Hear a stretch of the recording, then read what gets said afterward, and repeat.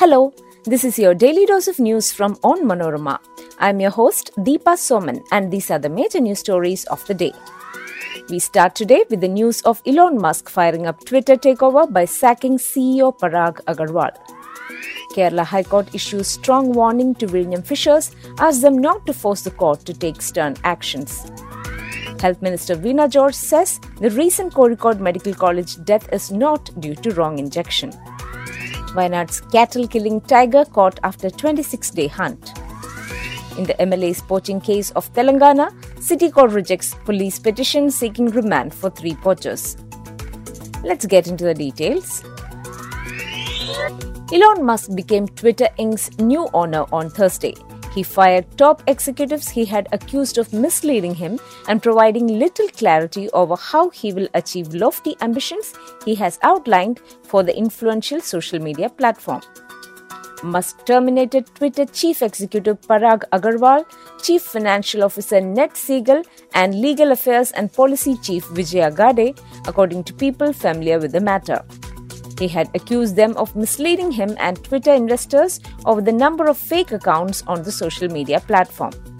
The CEO of electric car maker Tesla Inc. has said he wants to defeat spam bots on Twitter, make the algorithms that determine how content is presented to its users publicly available, and prevent the platform from becoming an echo chamber for hate and division, even as he limits censorship. Yet, Musk has not offered details on how he will achieve all this and who will run the company.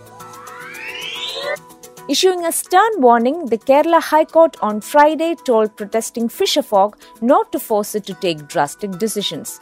The court warned that roadblocks should be removed and strike should not be a threat to law and order.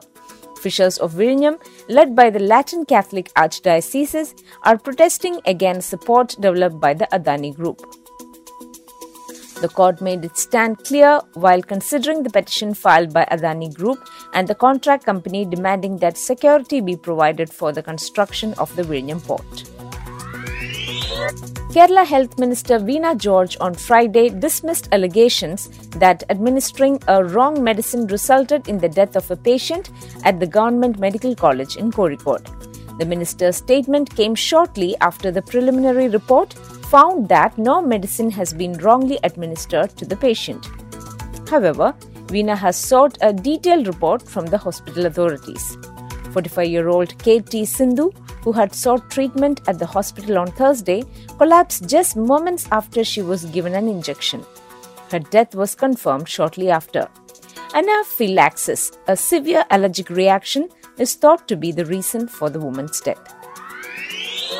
Wayanad's Chiral village and the forest department heaved a sigh of relief Friday morning when they heard the tiger killing their cows for the past month has been caught. The 10-year-old tiger took the bait, a live calf kept in a trap cage near the house of Mangat Asma, 100 meters from Thotamula Forest Station at Parur.